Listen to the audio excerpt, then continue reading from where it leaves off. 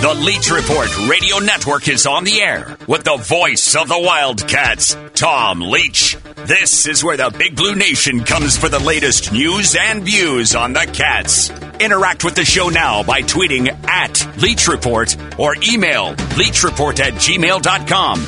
Call us at 877-904-1080. Now, the voice of your Wildcats, Tom Leach. Hello, everybody. It's the cloudy, rainy Thursday edition of the Leach Report. Happy to have you guys on board with us for the next hour to talk UK sports. We'll chat with Mike Pratt, with Justin Rowland from Cats Illustrated, and with Eric Crawford from WDRB.com, and lots to discuss as we roll into the Wildcat news of the day, presented by Kentucky Beer Cheese. The big news is not really a Kentucky story, but it is from Duke. Coach Mike Krzyzewski retiring after the upcoming season. And they've already moved to make John Shire, former player and longtime assistant, as the replacement. So just like with North Carolina, they turned to a former player with no head coaching experience to head up the program. John Calipari released a statement yesterday with glowing praise for what Coach K has accomplished, and added, quote, "Personally, he has challenged me as a coach and a recruiter, and they'll challenge each other on the basketball court come the 9th of November at Madison Square Garden when Kentucky and Duke will open the college basketball season in the Champions Classic." I would imagine it will not be the first game of the college basketball season. I imagine it'll be the second half of the doubleheader. So Kansas-Michigan State will actually be the first game of the season, would be my guess. But anyway, kind of appropriate that Kentucky and Duke will play in what will be Mike Krzyzewski's final season. So we'll talk about this with our guests today. The probably next biggest story comes from the world of thoroughbred racing. And Bob Baffert suspended for 2 years by Churchill Downs. This would be through the next 2 Kentucky Derbies. This action taken after the second test on Medina Spirit came back positive. So he is likely to be disqualified from his Kentucky Derby win at some point, and then it'll become a legal issue. Back in 1968, the Derby winner was disqualified in a similar story, and then it was several years before it was fully adjudicated, and nothing changed through the judicial process. But nevertheless, the big news yesterday, Bob Baffert suspended for 2 years, so this will have a tremendous impact on his business because he's one of the quote-unquote Derby trainers, the guy that you send your horse to if you want your horse to make it to the Kentucky Derby, and then obviously have a chance to win it. But for a lot of people, it's just being able to compete in the Kentucky Derby. And Baffert is not going to be able to do that. And it's not like it can be the horse running in an assistant's name. The suspension applies to anybody working with Baffert, associated with Baffert. So there's no side door to work around on this issue. So it will be a tremendous impact on Baffert's business coming up over the next couple of years at least, and likely beyond. All of our Triple Crown coverage this spring presented by Claiborne Farm, doing the usual, unusually well for more than 100 years. Belmont Stakes, of course, coming up on Saturday. We'll talk a little bit about that on tomorrow's show. Dante Allen was the featured Wildcat of the day, if you will, at the camp stop at Ryle High School, not too far from where Dante played his high school basketball at Pendleton County. And it was another camp for Coach Cal and players to interact with youngsters in that part of the state. Dante talked to the media, was asked about, did he consider transferring? And he said, quote, "I'm not a quitter." And he said he's coming back with the attitude of what else does he have to do to add to his regimen to be able to get in and stay in that rotation. More competition could come for him if Davian Mintz returns, but Allen said he hopes that Davian does come back. Allen said his approach is just to work hard, and everything will take care of itself. And I said this during the season last year. I mean, a lot of fans obviously were got crossways with Cal over the playing time for Dante Allen, but I never got the sense that Cal had any problem at all with Dante, and that he appreciated how Dante continued to work and didn't cause there was nothing on social media, no issues at all. So I think Dante's in a position now. I mean, you look at players that Cal has brought in, they're players similar to Dante Allen's game. So if he can grow his game, become a little better defender, a little better ball handler, be able to be more than just a catch-and-shoot guy, he's, I think, clearly going to be able to carve out a role. It may not be as big this season, we'll see, but I think it can happen for him because of the skills that he has as a shooter. Couple of other notes before we get to our first break. Dane Key's first visit after the dead period was to the University of Kentucky. His dad, of course, played Dante Key at UK. Dane's one of the outstanding high school players in the state from Frederick Douglass here in Lexington.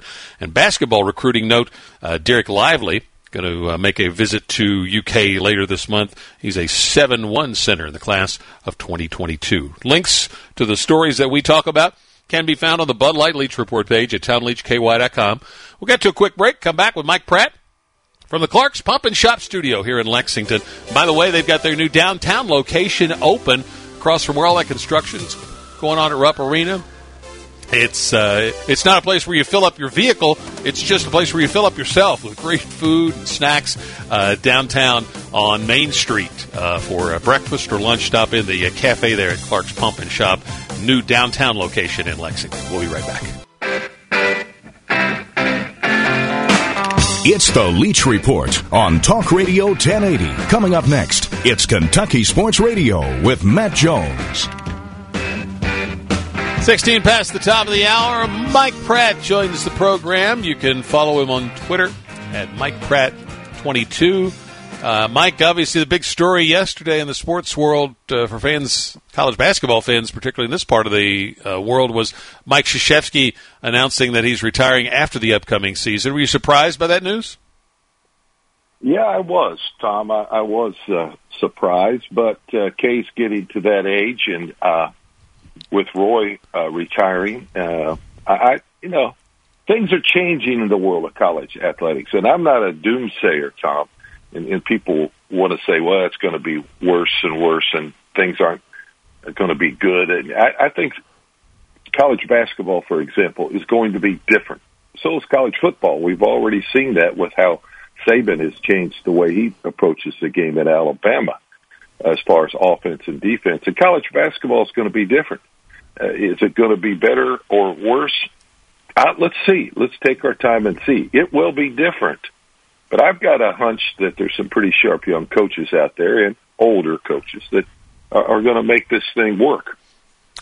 Do you think Duke can sustain, if not, to the 5 championship level, but to be somewhere at least close to where Krzyzewski has put the program in his in the next phase?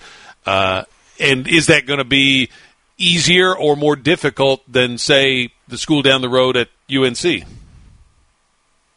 I think he's got no shot to keep it at the level that Krzyzewski had. I mean, this guy was phenomenal. I mean, how many people have been able to keep it at the level of John Wooden at UCLA? So good point. I don't think that should be Shire's goal, and I don't think it'll be any higher to keep or harder to keep that program at the top as it will be Carolina. To your question, Carolina, Hubert Davis is a former player, former assistant, etc., much like Shire, more talented basketball player, but had been an assistant for a long time. And I think these two guys got a shot to keep it at the top, but to do what Roy Williams did and particularly what Coach K did, that's near impossible, Tom. This is two of the highest profile programs that have both taken the same approach with a legendary coach leaving, and that is to hire an assistant who's been with them for quite a while that is also a former player. And I think it's no doubt the influence of the departing coach plays a role in this. I'm sure Krzyzewski was an advocate for Shire, and Roy Williams was for Hubert Davis. There's also a monetary component that it's a lot, less expensive to go that route than to go out and find a more, established coach with more of a proven track record as a head coach. What do you think's driving the bus on those particular kinds of decisions? Well, I think the coach that is retiring, Krzyzewski or Williams, both do have a lot of influence. In fact, probably the most important influence is both of those guys and who they want.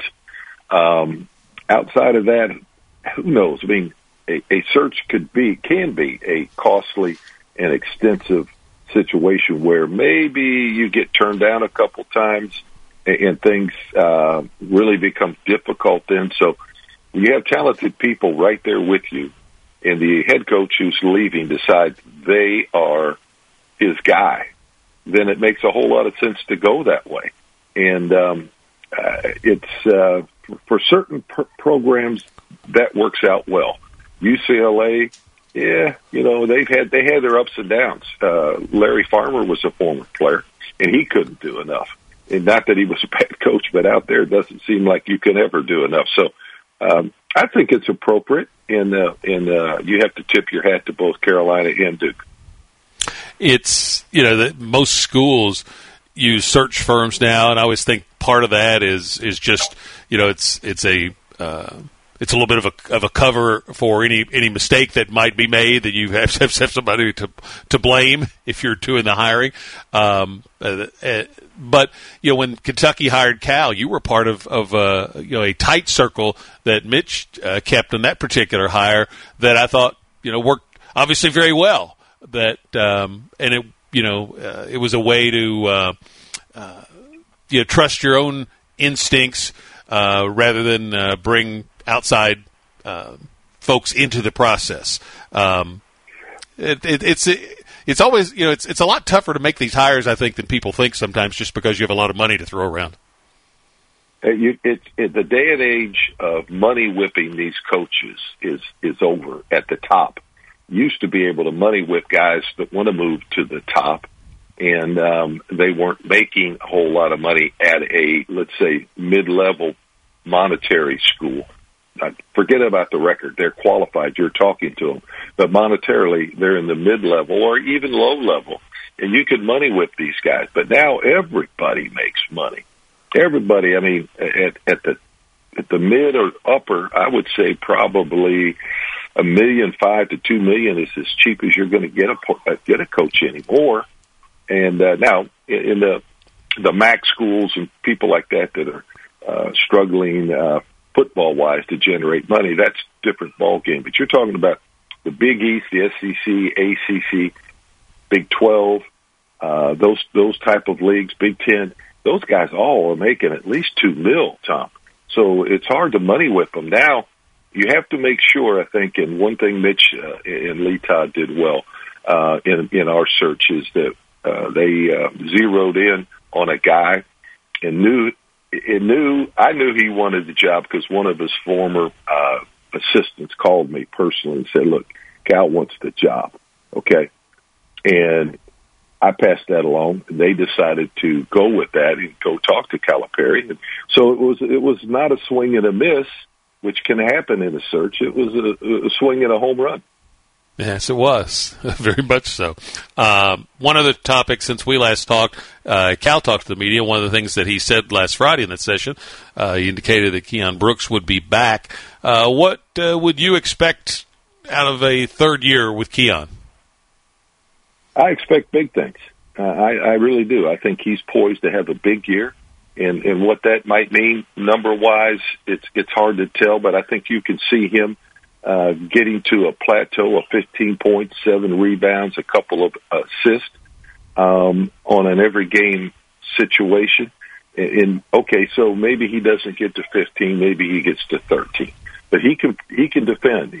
Maybe one of the underrated values to Keon is his ability to defend multiple positions and rebound. And leadership is a given with him. I mean, he's quality. But I think basketball-wise, defense and rebounding are two areas that are undervalued with Keon. We all have a tendency to talk about How many points can he make? How many threes can he make? Well, he's going to make his share. He's going to get his minutes. But look at some other things. And we'll close out on this. I got a note from Charlie Higginbotham, who's the current president of the Committee of 101. It's the guys in the Blue Blazers. And you and I both know what a great group of guys that they are, and ladies, and that they are now looking for some new members. They lost some folks with COVID and people who retired, moved on, that they're looking for new members. Male or female, over the age of 21, email Higginbotham, HIGGINBOTHAM.Charles@gmail.com, and you can find out the process for being part of what should be a really fun group. We love those folks. Wonderful group, and our man, the late Van Florence, helped get it started, and just a wonderful group.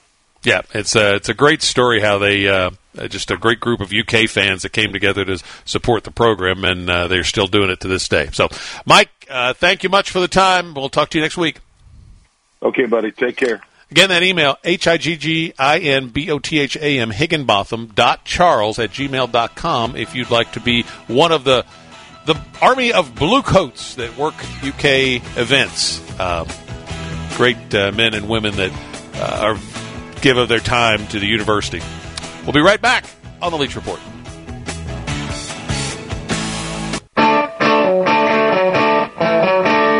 You're tuned to Talk Radio 1080 and the Leach Report. And visit TomLeachKY.com for more news and views on the Cats.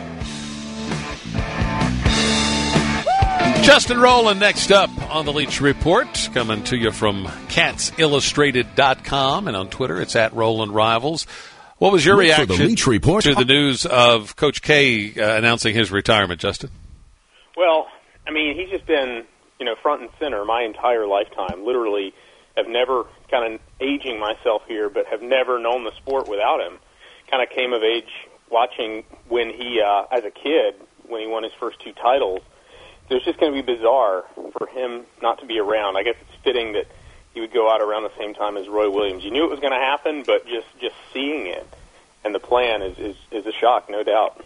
You tweeted something yesterday that when I read this, I could imagine Jimmy Dan Connor, Jack Givens, Kevin Greavy, all those guys on the 75 team saying, yep, he's right. You said that Coach K will get the John Wooden treatment from that 75 championship game after he announced his retirement. Yeah, I'll admit, I didn't watch that live. I wasn't alive, but it's gone down in Kentucky lore. People who did watch it were just convinced, and maybe they went into it saying, this is what's going to happen. But a lot of people swear that Wooden got some really favorable treatment that tournament, and, somebody pointed out to me, how is that any different than Duke every year anyways? I think that was TJ Walker. I thought that was pretty funny. Yeah, it was really just the the championship game, because that's when he announced his retirement. But there was one play in particular. I know Oscar Combs will talk about this one, where he went out to protest a call. And when I say he went out on the court, and they guided him gently back to his seat on the bench without a technical foul. We'll be right back with more with Justin Rowland.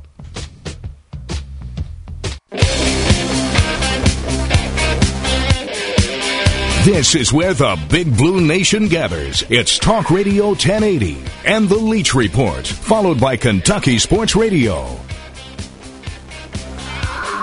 From the Clark's Pump and Shop studio, it's the second half of the Leach Report. Justin Rowland with us from CatsIllustrated.com, and if you go there, you can get an early look at Kentucky's first football opponent. You guys, I think, are the first ones out of the box I've seen doing an opponent preview on Louisiana Monroe that Kentucky will open the season with on September 4th. Some familiar names will be over there on the sidelines, too.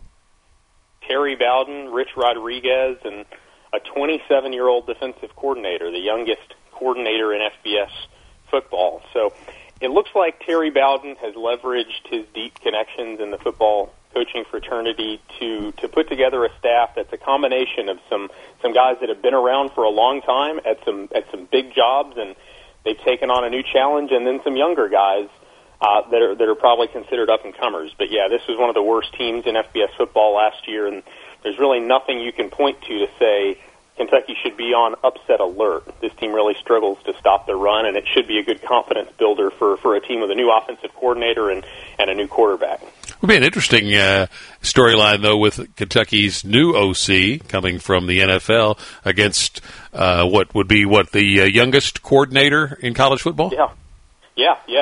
Two young guys, two guys that are obviously respected. I mean, to be a 27-year-old and become a defensive coordinator, that's a trend. I thought a position coach was 24 years old. I think Herm Edwards hired a 24-year-old position coach. So you're getting younger and younger.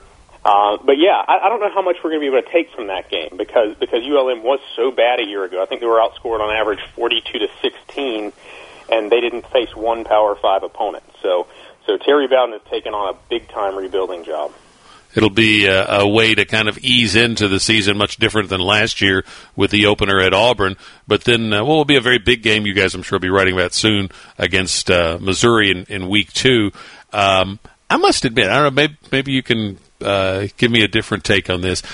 I don't get the tremendous love for Missouri. I know they had a nice season, a little better than expected, but it's to have the gap be as big from Missouri to Kentucky as some folks nationally that are writing about the upcoming season are portraying. I don't get. Yeah, I don't get it either. We saw it with Missouri, not to the level of South Carolina for several years, but yeah, Missouri tends to be a little overrated, and Kentucky tends to be a little underrated, and I think that's a function of people who do these things, who make these predictions, myself included, are always looking for the next big thing before it happens. And I think those teams tend to pick teams that have flashy quarterbacks or promising quarterbacks, and I think Connor Vaslik did enough to generate some excitement. But across the board, I just think Kentucky is a superior team, just talent, depth, physicality. Last year, the circumstances with Schlarman, of course, not making the trip, and just a weird season, Mizzou just outplayed them. They flat out outplayed them, but Kentucky has owned this series lately, and I would like them again this year. You talked about trend toward hiring some younger coordinators in college football. Back to basketball, what's your take on Carolina and Duke, both staying within the team, within the staff, to find the successor to a legendary coach rather than going out and finding the, quote, best coach available? Yeah, I mean, I'm sure these people would point to, the defenders of it would point to, who was Dean Smith, who was Coach K before they were hired. And, I think with Coach K doing it like this, he has obviously clout and influence and maybe handpicked Shire. Hubert Davis and Shire both surprised me a little bit. I just feel like those are the kind of hires you could have made after targeting, the most proven guys in the sport. Maybe you're not going to get Mark Few or Jay Wright or somebody from the NBA, but I'm just surprised they didn't try. I'm surprised that was option 1A, but they wanted to make a confident move. And Hubert Davis, his work on television comes through. He's a great communicator. He's inspiring, and Shire has some similarities to a young K, I would imagine. But yeah, I was surprised that they went that direction so quickly. Brad Stevens is leaving the coaching role at Boston to take over Danny Ainge's job as in charge of the whole basketball operations for the Celtics. So I'm sure his name will now pop up in many coaching searches. Yeah, I heard the first mention yesterday as soon as the K news came through, but obviously that wasn't the plan. But yeah, I mentioned yesterday on social media, I mean, we've got like a quarter century of these rumors coming up. That's what we've had for the last 10 years, and his career has definitely taken a unique tack. And for somebody that young, who you could have envisioned coaching in college or the NBA for the next 25 years, to make this kind of move, maybe it's not permanent. Maybe he will be getting back into coaching at some point, but he's done it his own way so far. If you're a college basketball fan, as most people are in this area, over the NBA, I think a lot of fans maybe don't fully accept that even if the money's similar, guys may prefer the NBA. Billy Donovan's never gone back to college. A lot of people thought that he would. Instead, he took another pro job. Kenny Payne had a chance to go to DePaul and didn't. Yeah, are you there? Yes, there we go. No, I mean, it's the same thing in football, too. I mean, you just deal with a lot of stuff in college sports that you don't have to deal with in the professional ranks. And recruiting, and more's coming. Recruiting basically doubles the amount of work you have to do, and you don't have to deal with parents. And you know, the fan and the media issues are different, maybe more challenging in some respects, but I just think that the amount of work and the amount of junk that you don't have to deal with in the pros is enticing to a lot of people. And more hassles, I guess is maybe the best word to use, are coming with name, image, likeness, and the recruiting is going to expand because you're going to have to recruit the guys you've already recruited. Yeah, and for guys like Roy Williams and Coach K, just the speed that the landscape is shifting is really amazing. And those guys are probably looking at it like, I might be able to do this, but this is probably a landscape for a younger coach. And, you know, to his credit, Calipari seems to have adjusted and adapted this offseason at least better than a lot of those guys who've been around for a long time. You tweeted about five-star defensive lineman Michael Williams out of, I believe, Georgia, going to make a visit to UK. You tweeted that's a big deal. It is a big deal. Yeah, that was a good scoop from Zach from KSR. And he's one of the top recruits in the country, number 12, I think, on Rivals. Big-time defensive lineman. I think the assumption has been he's going to go to Georgia for a long time, but then he didn't commit when everybody expected, and it's kind of there's kind of been an open question. How open is he to other schools? Just getting him on campus for an official is a really big deal. John Summerall did a really great job with that. Similar to, I would say, Quandarius Robinson, this five-star guy from the South, officially visited Kentucky a few years ago. Everybody got really excited. And then he committed to Alabama coming out of the trip. That's what they got to do. They got to determine, is this guy somebody that we can really get, or is he going to Georgia? But I guess we'll find out soon. Justin Rowland at Rowland Rivals on Twitter, CatsIllustrated.com on the web. Thank you. Thanks a lot. Eric Crawford from WDRB coming up next on this Thursday edition of the Leach Report.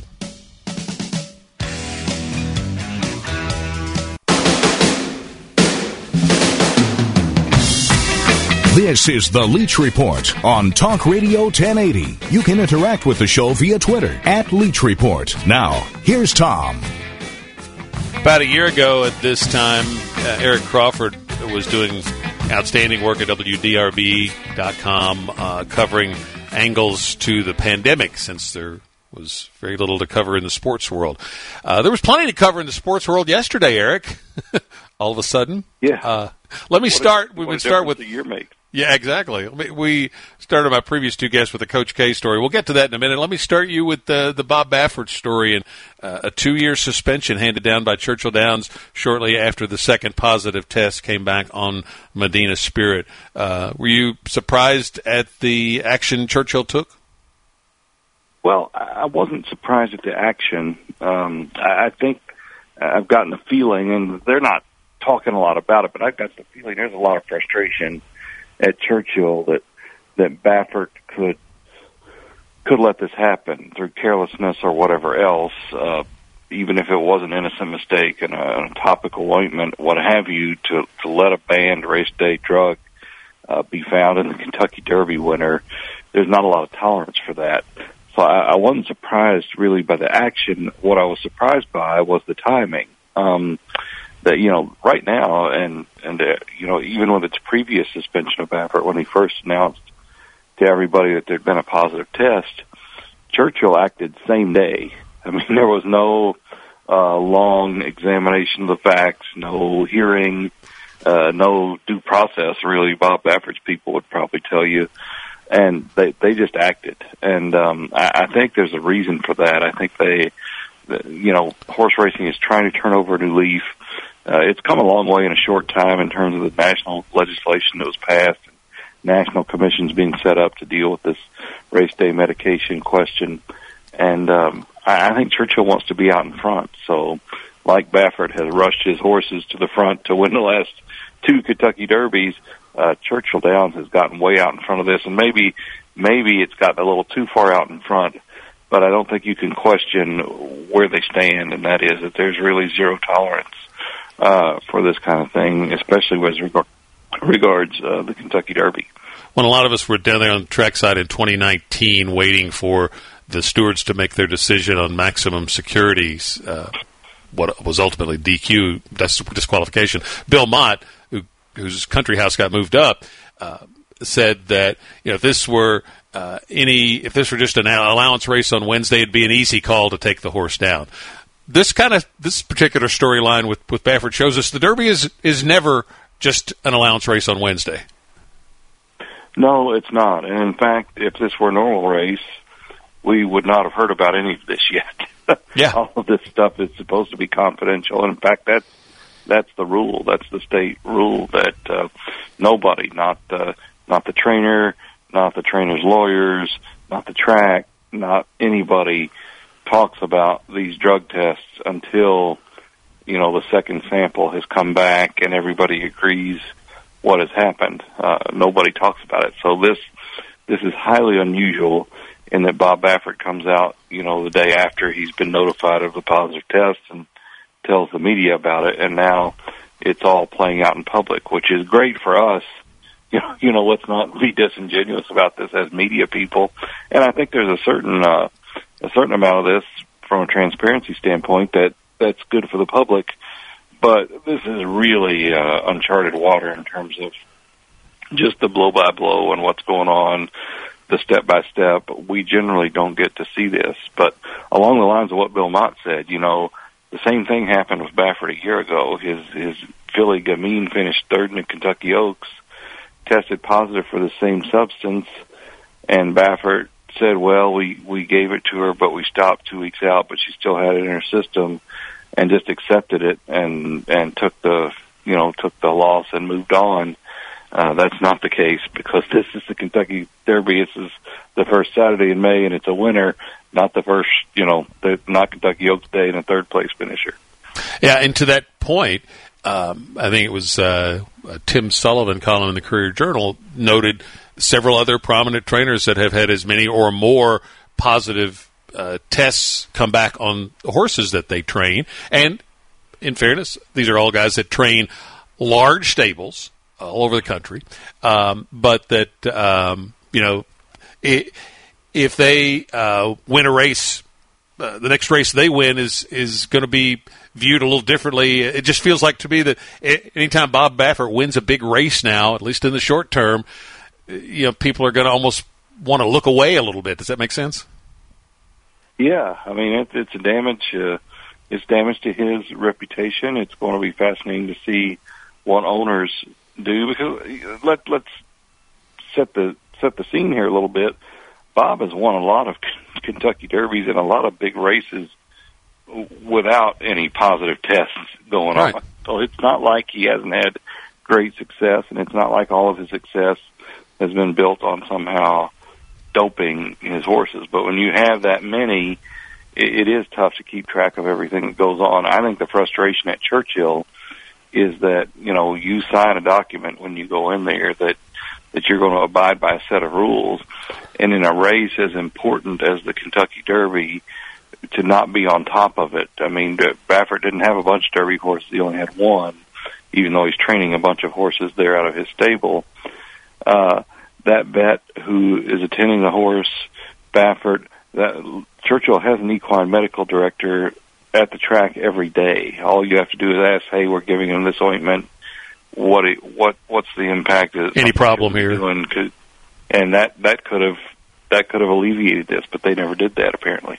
Yeah, it seems like the one thing, whichever side you come down on as far as Baffert, probably everybody could agree it was very negligent to not have checked out everything that's going to touch that particular horse because he was running in the Kentucky Derby. Shift to the Coach K story. Your reaction when you heard it? Well, none of us can be surprised. He'll be 75 this year, so we know that these guys are not going to coach forever. The timing of it is interesting, but I felt like we had a lot of discussion yesterday about the sea change that's happened in college basketball, and I think no sport in the world has changed more over the last 2 years than college basketball, between transfer portal and what COVID did, for that year that it was going on. But but really the name, image, and likeness, all these things are combining to really change the game. I got the feeling, for instance, when Roy Williams announced his retirement, that a lot of that played a big role in what he did. I think it may have played a role in this decision by Krzyzewski, although I don't think it was the deciding role. I think it was a factor, but not the factor. I think Krzyzewski, if he wanted to, could adjust to all this and keep winning and keep doing what he's always done and be fine. But when you're his age and you've done everything you've done, I think that the desire to go back and just kind of remake everything again, maybe less than it would have been, say, 10 years ago. Any surprise that both Carolina and Duke went with assistants / former players as the successors rather than go out on the open market? Maybe a little, but you have to look at the open market, too. I mean, the big names are retiring, and there are no big names behind them. You have to kind of go out and find the next big name. And, we're in one of those times where the next big name isn't always obvious.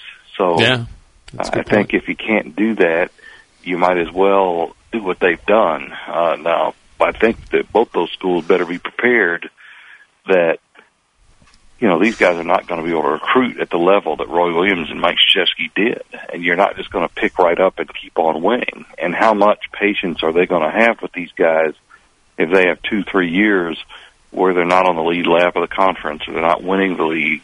That's what's going to be interesting to watch. But it may well be that anybody you bring in, even a big name, might have that same lag time, and then you're forced with the idea of what do I do with this big name coach. So I think it's a smart move for continuity.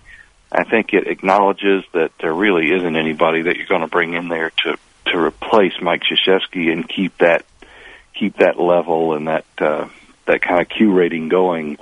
So I'm surprised that they just went with guys that don't have head coaching experience, but not surprised that they wouldn't go out and reach for a big name coach. I don't know whose name is big enough with some of these guys. At WDRB.com is where you will find Eric Crawford. Thank you, sir. Thank you, Tom. Appreciate it. We'll come back and close out this edition of the Leach Report in just a moment. NBA playoffs last night, the 76ers clinched, and Tyrese Maxey had 13 off the bench, and Atlanta eliminated the Knicks. The game played out just like the others had, with New York just continuing to struggle offensively. Just got painful to watch. There was a time, late third, early fourth, when Emmanuel quickly sparked the Knicks to what was their really last run at the Hawks, but unfortunately they could not sustain it. Shuffle Bean Coffee is a Kentucky-based company that started in 2012, and they are all about quality. They like to say they follow the process from seed to cup. Starts with the best coffee beans out of this rich volcanic soil down in Costa Rica that gives you the best cup of coffee. They're the official coffee of Rupp Arena and the KFC Yum Center, and they can be the official coffee of your home. Get some today at Kroger, or order through Amazon Prime or through shufflebean.us.